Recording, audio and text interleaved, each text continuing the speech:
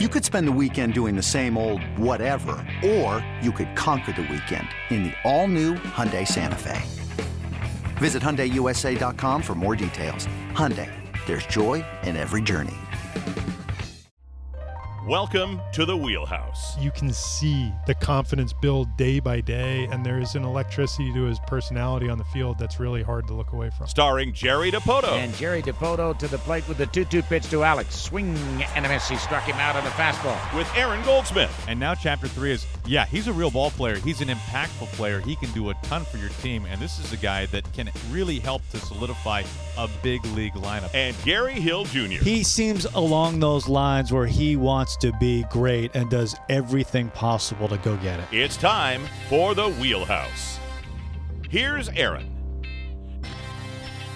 Well, it is that time once again to get to the Wheelhouse podcast. It is our first Wheelhouse of the regular season in 2022 due to, I would say, a variety of issues, many of which were out of the three of ours controls. We have not podcasted since spring training, so I'm happy that it can all come together. I will say, too, very candidly, Gary, I think it's fine that I share this. Jerry, I hope it's okay that I share this. We can always cut it if it's not. I mean, we do try on the Wheelhouse to time things so that the podcast is regular, but also it's always better to talk with you, Jerry, when things are going well. Things are not going well for the Mariners. We have not talked at all this year, and Gary reached out to you today and said, hey, Jerry, listen, man, we can push this thing off. We can delay it and do it when the sun is out a little brighter. And you said, no, let's do it. Let's podcast. Let's do the Wheelhouse. So I thank you for that. We all thank you for that, and it's very honorable of you as well.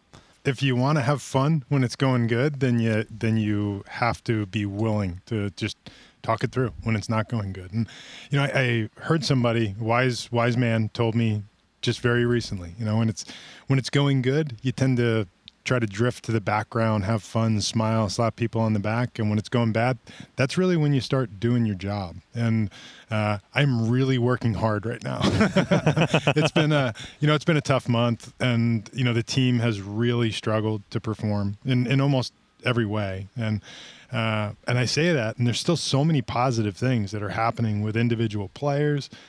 We are just having a miserably difficult time getting the big hit, scoring the run from third base when you need to score the run from third base. Those moments when you win games, we're just struggling to first identify them and then to execute in those situations. And I said this recently on a radio show. We're missing the clutchiness that we had in 2021. And I think we have a better, more complete roster of players, even with the injuries we've experienced. We have a better, deeper pitching staff than we had at really any point last year. We're just not performing as well as we did when we were at our very best last year. And, it's on us to try to figure out how to create the right message, turn the right button, and get back to the things we do well. And you can't get beyond this. We can message all we want. We can build good lineups, and we can acquire more players. At the end of the day, we need for 26 players to show up and contribute to win. And that's what we saw all year last year. And we'll get there. We just had a very difficult month and a young group that I think will overcome. But it needs to start soon because we dug ourselves a pretty good pit. Worth noting, we are recording this in advance of the Astros series going into Memorial Day weekend. It is strange. We've talked about this on the broadcast, both on TV and on radio, Jerry, because you look at a lot of the individual performers on the team, and there are some guys off to just sensational starts. I mean, all-star worthy starts to a season. And even with a poor month offensively, let's look at that side of the ball for a moment, there are still a number of metrics and numbers for the Mariners where you say this is at worst league average, right? Maybe in some ways in the top 10. So when you look at it right now, let's stay on the offensive side of things, and I know you mentioned some of the clutchiness. How do you kind of explain how polarized it is at times? You have guys who are experiencing these tremendous starts this season, some team numbers that are in some ways at worst okay, and yet it does feel like the offense is struggling so mightily at times. It really does until you wake up, and again, today is May the 27th as we record this. We enter the game, I think, 8th in Major League Baseball in weighted runs created plus. Even in the last 30 days, while we have struggled madly. I mean, truly, as much as we've struggled in my time at the Mariners over a 30-game stretch. And I know we've had 30-game stretches that are similar in terms of one loss, but none that feel this badly because our expectations of this team are so much higher. But over the last 30 days, I think we are right at a league average offense. We're creating opportunities. We take our walks. We generally put the ball in play. We don't strike out much in comparison to the league around us. We have a little bit more power than you think, which was generally how you would look at our ball club anyway. Not a powerhouse, but a team that could manufacture runs because we created traffic and we had a little more power than you think. And we're generally doing all those things minus the one big hit that allows you to score the runs.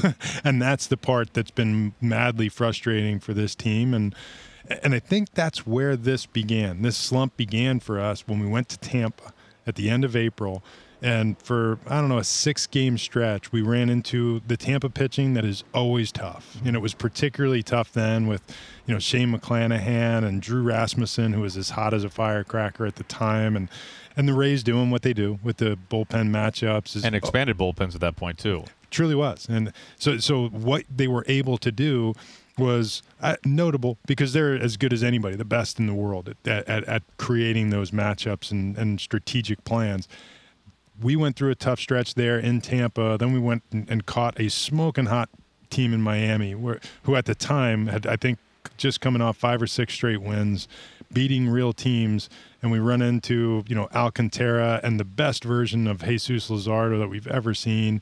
And we are really struggling at that point. And, and then Mitch comes back and you feel like, all right, we're going to get some energy here. And immediately, just one at bat into his return from the COVID IL, we suffered the high ankle sprain, which is a real and significant injury to overcome. And immediately he's back out and you felt a little bit of a deflation. But we come back and we win that game. Huge game for Julio. All right, let's get some momentum going. And then we come back home, we just fall flat again. And then you saw the pitchers start to do things that our pitchers just don't do.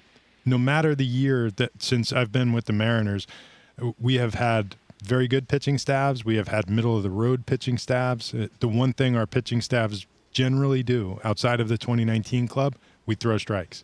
We throw strikes. They hammer the zone. We've not always been the most powerful pitching team in the league, but we manage the strike zone very well, and that gives us a chance. This year we have more power than we've ever had. Adding guys like Robbie Ray and Andres Munoz and George Kirby and the step forward from Logan Gilbert, a couple other hard throwers that have joined our bullpen.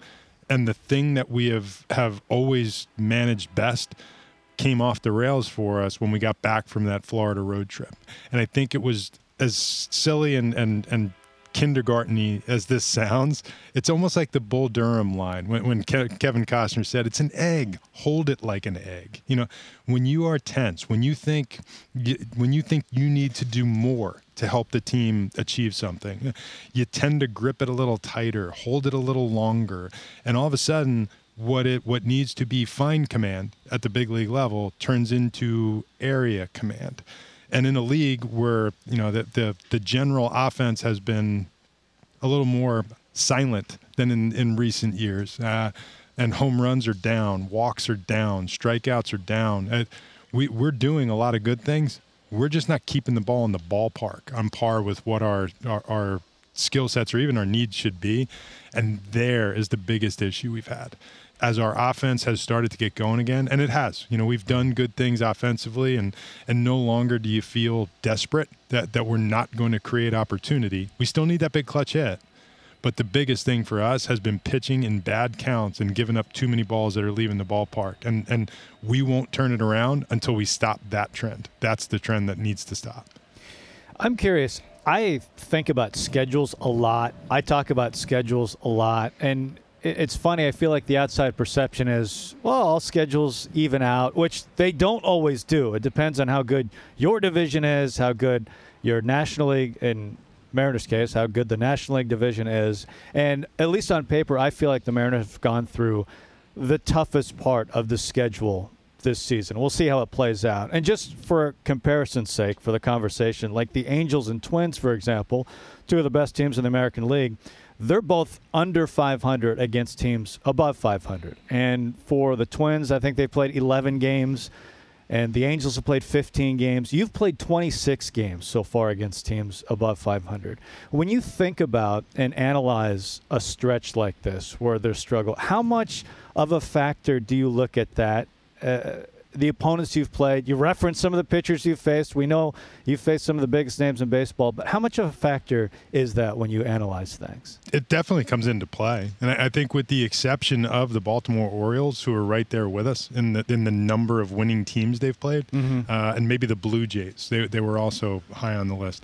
We've played the toughest schedule to date in the American League, which means to me that at some point, we'll see the other shoe fall. But to your point, the teams, like the Twins, like the Angels, they made the most of the scheduling opportunity that they had.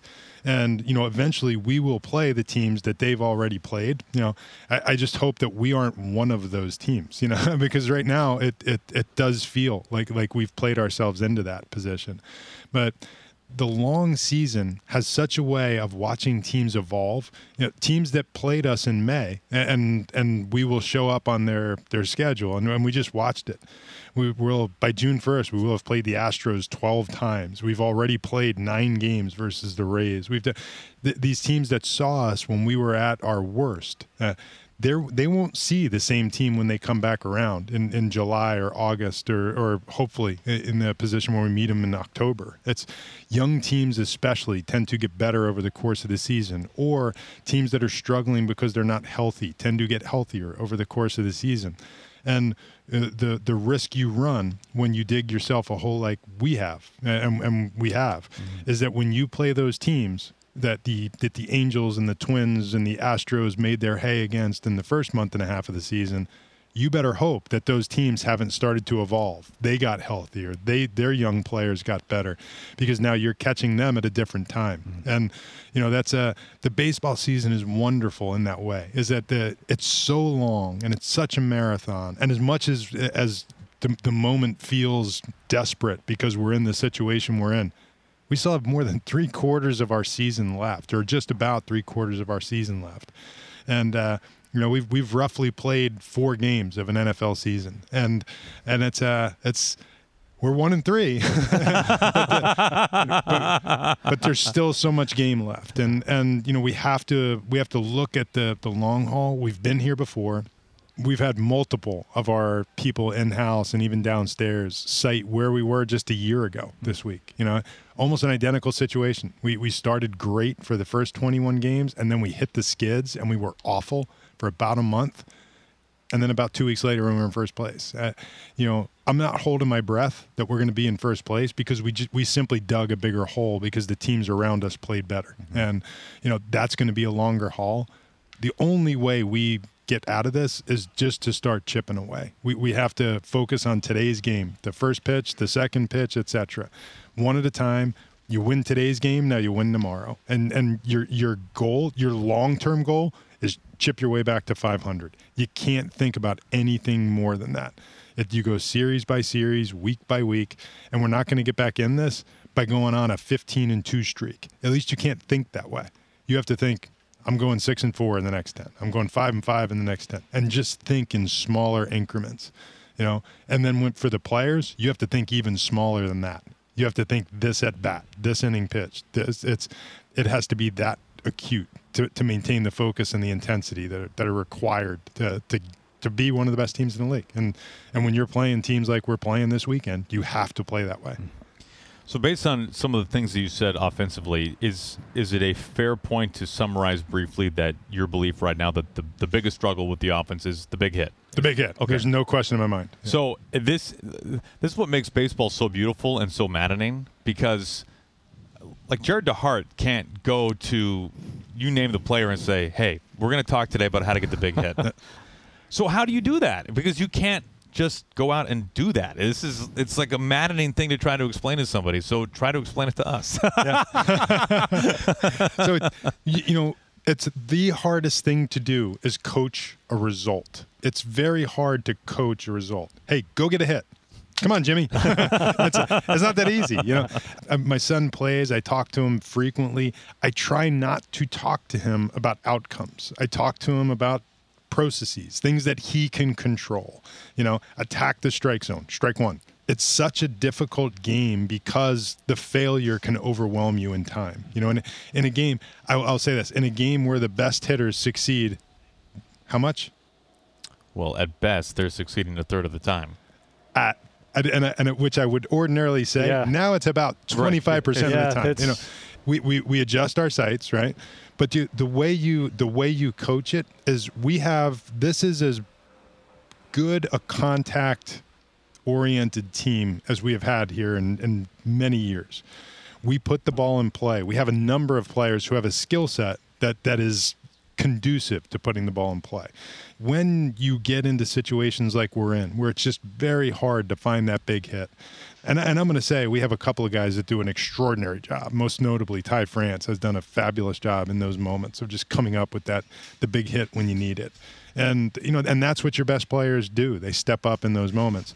The rest of us, we have to find a way to manufacture. And when you make as much contact as we make, you can manufacture. You do the little thing. You get them over, you get them in. You can score a run in this league. We tend to walk more than most teams, and we have contact-oriented hitters. You can score a run in this league without getting a hit if you just have a mentality that you're going to manufacture. And while we're slumping or while this is happening the way it's happening, I think that needs to be your mindset. It's when you come up and you're in those situations and it's not going good for you. And players know. They know. When they wake up in the morning, they know. And when they look in the mirror, they know. And when you come up in the batter's box in those moments and you just know it's not right for you, you can sit there and you can wail away and you can pop another ball up on the infield, or you can say, I'm getting the runner to second base. And then your mentality shifts. You spread your stance out a little bit. You flatten your bat path. You just put the ball in play in a direction that allows that to happen. You got the runner on third base with less than 2 outs. You don't go up there and worry about executing your swing. And this is something I'll give Edgar a ton of credit. No one was better at this than Edgar Martinez. When that guy's out there, he's on third base, less than 2 outs. What's he thinking? Hit the ball in the air to the big part of the field. And when you do that, you're going to drive in a ton of runs. And then it starts to flow. And then confidence happens. And when confidence happens, coaches drift to the back. They no longer need to be a prominent voice. The player starts to take care of it because these are the best players in the world. And once they're confident and they're rolling, they take care of it themselves. This episode is brought to you by Progressive Insurance. Whether you love true crime or comedy, celebrity interviews or news, you call the shots on what's in your podcast queue. And guess what? Now you can call them on your auto insurance too with the Name Your Price tool from Progressive. It works just the way it sounds. You tell Progressive how much you want to pay for car insurance, and they'll show you coverage options that fit your budget. Get your quote today at Progressive.com to join the over 28 million drivers who trust Progressive. Progressive Casualty Insurance Company and Affiliates. Price and coverage match limited by state law. Player coach Ty France? Do we think about? Do we just give Ty a whiteboard for 10 minutes every day? And it's what he's doing this year is incredible. He's been awesome, and really it's been since day one, and for the most part it's been throughout his time with the Mariners. He's just been terrific, and he tends to come through when those game situations are at their most significant. He comes through, and his bat is always in the strike zone, just like Edgar in that way. If you are the pitcher and you're trying to stop the flow in that inning and just cut the inning off, when you see a Ty France or an Edgar Martinez or Moises Alou, the guys whose bats just stayed in the strike zone for as long as theirs do, they're a real pain in the neck, and they tend to make crooked numbers happen in innings. And it's so interesting, even during the course of a series, to watch how a team tries to attack Ty France, and you can see them try different ways to do it. It's hard because, if you attack him on the outside, his line drives the other way. He'll pull a ball. I mean, it just seems impossible to pitch to right now. One of the fun elements of Ty is that you can get him out in those big situations, but it's almost always going to be if he gets up there and he attacks the first pitch and just puts the ball in play. If he fouls that ball off, if that at bat or that pitcher's at bat requires him to throw 3 strikes, Ty is winning that at bat almost every time right now. He makes so many good adjustments during the course of an at bat. Like any other hitter, he's going to go up there and he's going to ground out or pop up with that first pitch. But when he sees more than one pitch and they start trying to, take him off the plate, over the zone, it's the bat is in there so long that he's just able to do things. And sometimes it's hitting a rocket into left center in Toronto, and sometimes it's just inside outing a ball to right field to drive in a huge run like we saw against Oakland. That's the benefit of being able to wait so long to trigger your swing. And when you do, you can kind of keep the bat in the zone the way Ty does. By WRC Plus at the time of this recording, Ty France is 10th in baseball. He's a 171, meaning he's 71% better than league average. I was curious, we were talking on the air about this the other day, Jerry. When does a player performing at a premier level become considered a premier player? Because you look at the names that are accompanying Ty right now in the top 10, it's everybody that you expect, and it's everybody that's going to be in Los Angeles for the All-Star game this year. It's Trout, it's Judge, it's Ramirez, Machado, Devers, Betts. I mean, this is the class. And Ty France, we know him very well. Those in the AL West know him very well. I feel like most American League managers certainly know him very well. But to the mass baseball fan populace, Ty France, I feel like, is still very much below the fold. Is it just take one monster season like this, what Ty is putting up? This is a tough pace to sustain, certainly, but he's showing us no reason to think he cannot. What do you think it takes? I think the world's starting to notice, and that first homestand when he was the American League Player of the Week, and he got a lot of play nationally.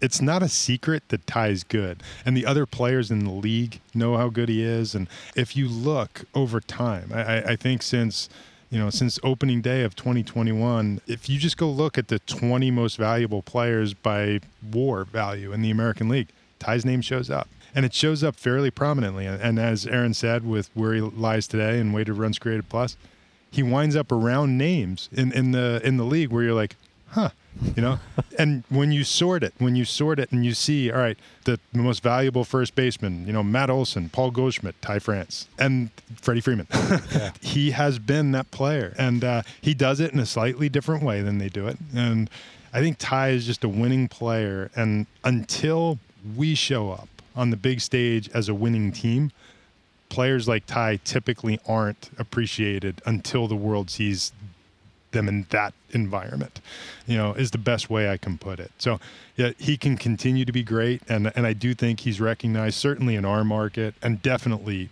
by our opponents. They all know how good Ty is. The average fan may not identify with him, and that's not going to change until our team changes that for Ty. By the way, looking that up as you basically said, Aaron, you should look this up. Since the start of last year in the American League, in terms of Fangraph's version of WAR, F-WAR, France 19th, J.P. Crawford 20th, which is kind of fun. I think it's kind of fun. I think it's very fun. If you just look over a calendar year with JP, JP's rocking a WRC plus of about 115 for, where he's also second in the league in defensive runs saved and ranks among the top 4 or 5 shortstops in baseball in almost every meaningful category. He very quietly became one of the better shortstops in the league. And he runs hot and he runs cold offensively. But the things that he does, the little things that he does to help you win games, it's very hard to do all of the things he does. I think when he gets in his good streaks, he tends to be a driver in our lineup. And that's a really remarkable thing because most of the time that has happened, he's been hitting somewhere 6, 7, 8 in your lineup. And it just starts to drive you, And I think a very impressive combination of skills. And he's been hugely valuable to us, which is obviously showing up in his WAR. And even this season, we have such an unusual team in that JP and Ty France and Gino Suarez and Julio Rodriguez and Adam Frazier, all 5 of these guys are on pace for 3.5, 4 win seasons. And we're still in the position we're in. I dare you to go out and find a last place team in any given year that's got 5 regulars who are posting 3.5, 4-win seasons. And, and we've got Logan Gilbert, who's on a similar pace as a starting pitcher. And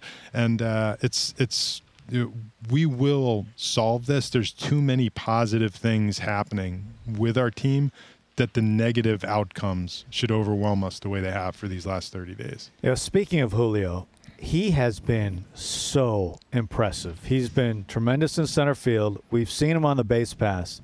And when I think about what he has done offensively this year, I like to think about him in context of other rookies in Major League Baseball. And when you look at the slash line of rookies as a whole this year, as you can imagine, it's not very good. Hitting is really hard right now, and it's especially hard for young players. But when I think about his rookie status, his age especially, everything he is doing right now in the field, I think has been incredible. What has been your view of Julio so far this year?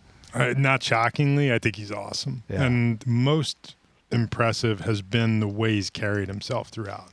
He struggled mightily for those first 2 weeks. He had a lot of really unfortunate ball strike calls that truly would have melted down a lesser person, or a weaker mind.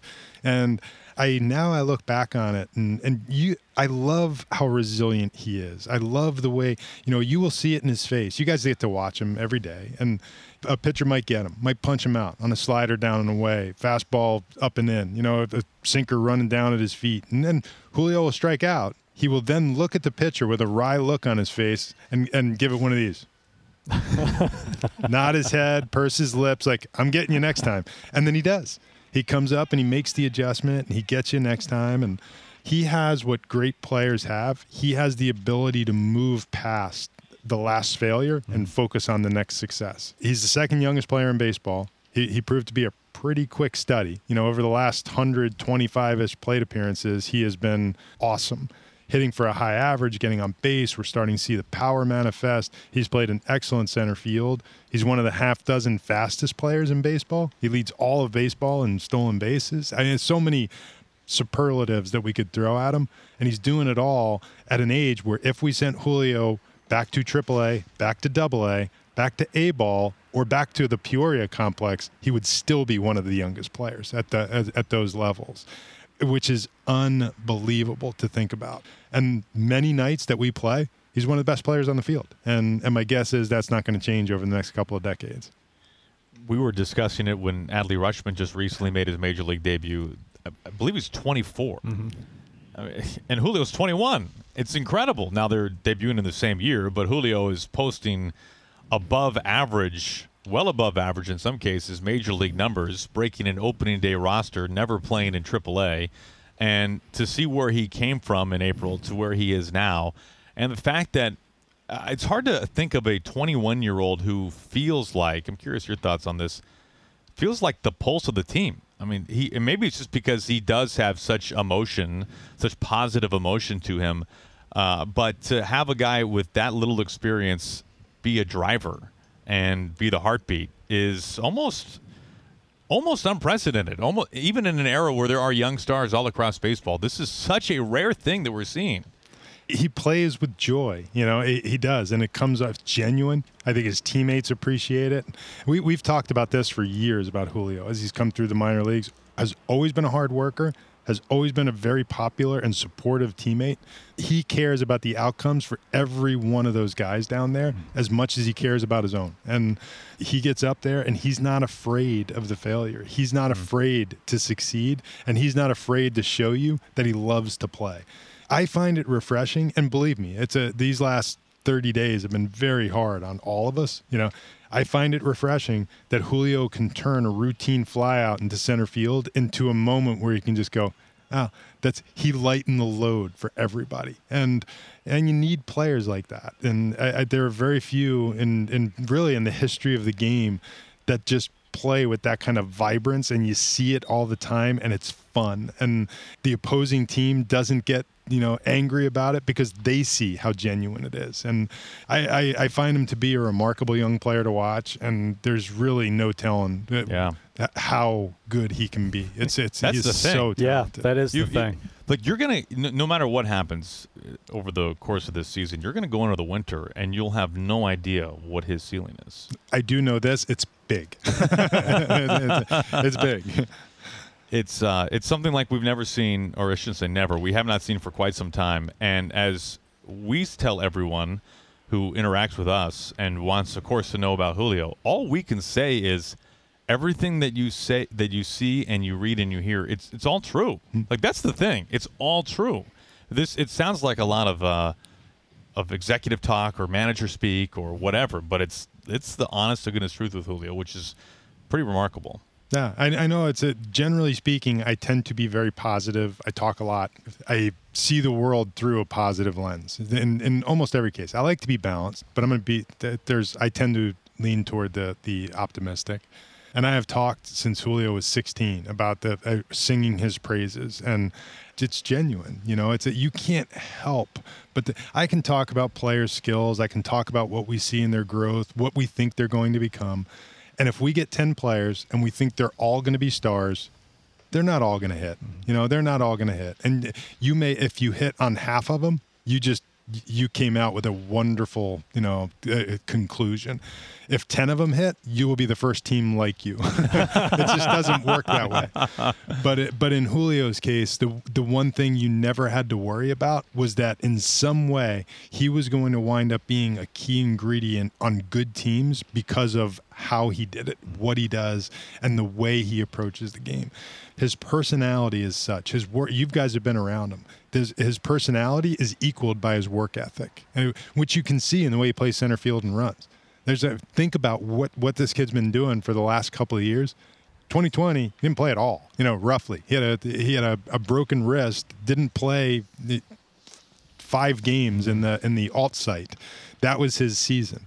Comes back last year, spends his time as a corner outfielder, shifting between A-ball, AA, and the Dominican Olympic team. And never one day coming in and saying, I'm the center fielder. And then when he saw an opportunity present itself, he took it upon himself to just go learn how to do it and make himself better at it.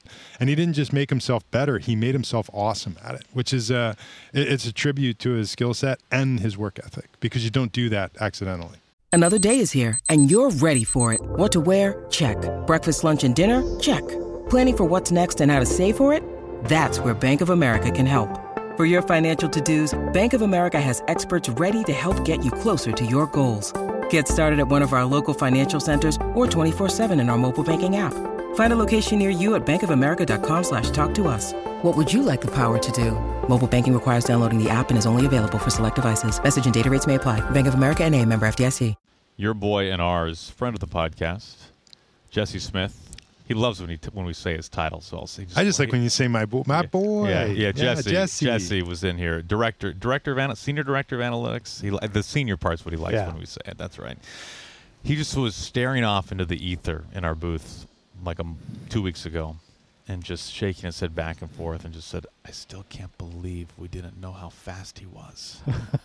I mean, it really like it was this big error on the analytic nerds that they didn't realize it. But the thing is, he wasn't that fast. Don't defend Jesse. Julio went home during the off season, into the lockout, and as he came to spring training, he worked. To his credit, he and his representatives at Octagon, he found himself a strength coach and a speed coach, and just worked on recreating. When he walked into spring training, the different look to his body, it was longer. He looked like a sprinter, by comparison. And, he went and focused on nutrition, on preparation, on what he was doing in the weight room and what he was doing in speed drills that I honestly, most players, once they get to this level, don't really do. They don't do those things. Their skill sets are their skills, and they're not trying to add new skills. They're just trying to maintain or refine the actual skill they have. He went home, and to the point earlier, he's 21 years old. Actually, at the time, he was 20 years old. His skills weren't fully developed yet, and that's something we don't give credit to. Because he was flying through the system, he went and made himself a better runner who throws better and is a better center fielder, which is is not shocking that a 20-year-old would do that. It's just that he started at such a high level to begin with that he went from better to, in some cases, elite level, impact in these spaces. I think we should put Aaron on the same speed program. Oh, I would love to be fan. And I don't know if I want the nutrition program, though. I don't know if I can handle that for a full winter. That would be. I just don't know if I'd enjoy my life very well. But I'll ask Julio what he was eating. Maybe it was clearly low carb, good fats, high protein. I know he is lean. He is, man. Yeah, very lean. It's lean. He looks like he's playing the wrong sport. He looks fabulous. When we signed Julio, he was a center fielder when we signed him. The physical growth, the potential to grow into a big, strong man was likely to push him to a corner, and it was trending that way. And he just stopped the trend and reversed it. And it's an incredible discipline and work ethic. He hits the ball so hard. We haven't talked about that aspect yet, but it's like Nelly Cruz hard. It really is. When you look at how often he hits it hard too, the percentage. I mean, it's with the elite in baseball already. He's in the top 25, and it's just he is going to hit some absolute massive home runs in his career, and I can't wait to see him. I mean, I'm about to go down a 40-40 path, and I'm just going to tap the brakes on that because that's a little. I mean, that's. I've been down the 30-30 path. Did I share this story with you? No. No, because, I don't think so. Yeah, because we haven't done a podcast. So Julio, I'm sitting with Julio. It's spring training. This is, I don't know, the first week that the players reported, and we're out on field 1, and his group is getting ready to take BP. He's going to be in the second wave of players in, and I'm sitting on the bench just eating some sunflower seeds, chatting with some players, and Julio comes and sits down next to me, and he's got an awesome bat, like this black mat with aqua-colored J-rods all over the bat, and so I grabbed his bat and I said, what's going on with your bat? And he said, they made it just for me, and I said, it's nice. He said, yeah, I'm just going to use it for BP. It's going to be my BP bat, but it's pretty cool. He said, you know what I thrive on, Jerry? He riffed into this. You know what I thrive on, Jerry? I thrive when people think I can't do something. Do you think I can play center field? I said, unfortunately, for you, I do. I think he can play center field because I'd just been watching him for the previous 4 or 5 days, and I watched video from his winter. I thought, this is amazing. He looks like a center fielder. I said, I do. I believe you can do it, and I've seen you overcome. He said, I'm doing it. He said, we'll have this conversation again, but I'm doing it. And then I shook his head. I shook my head, and I patted him on the back. So that's great. I said, you know what I don't think you can do? I don't think you can do 30-30, And, I also don't think you could go out and win a Triple Crown.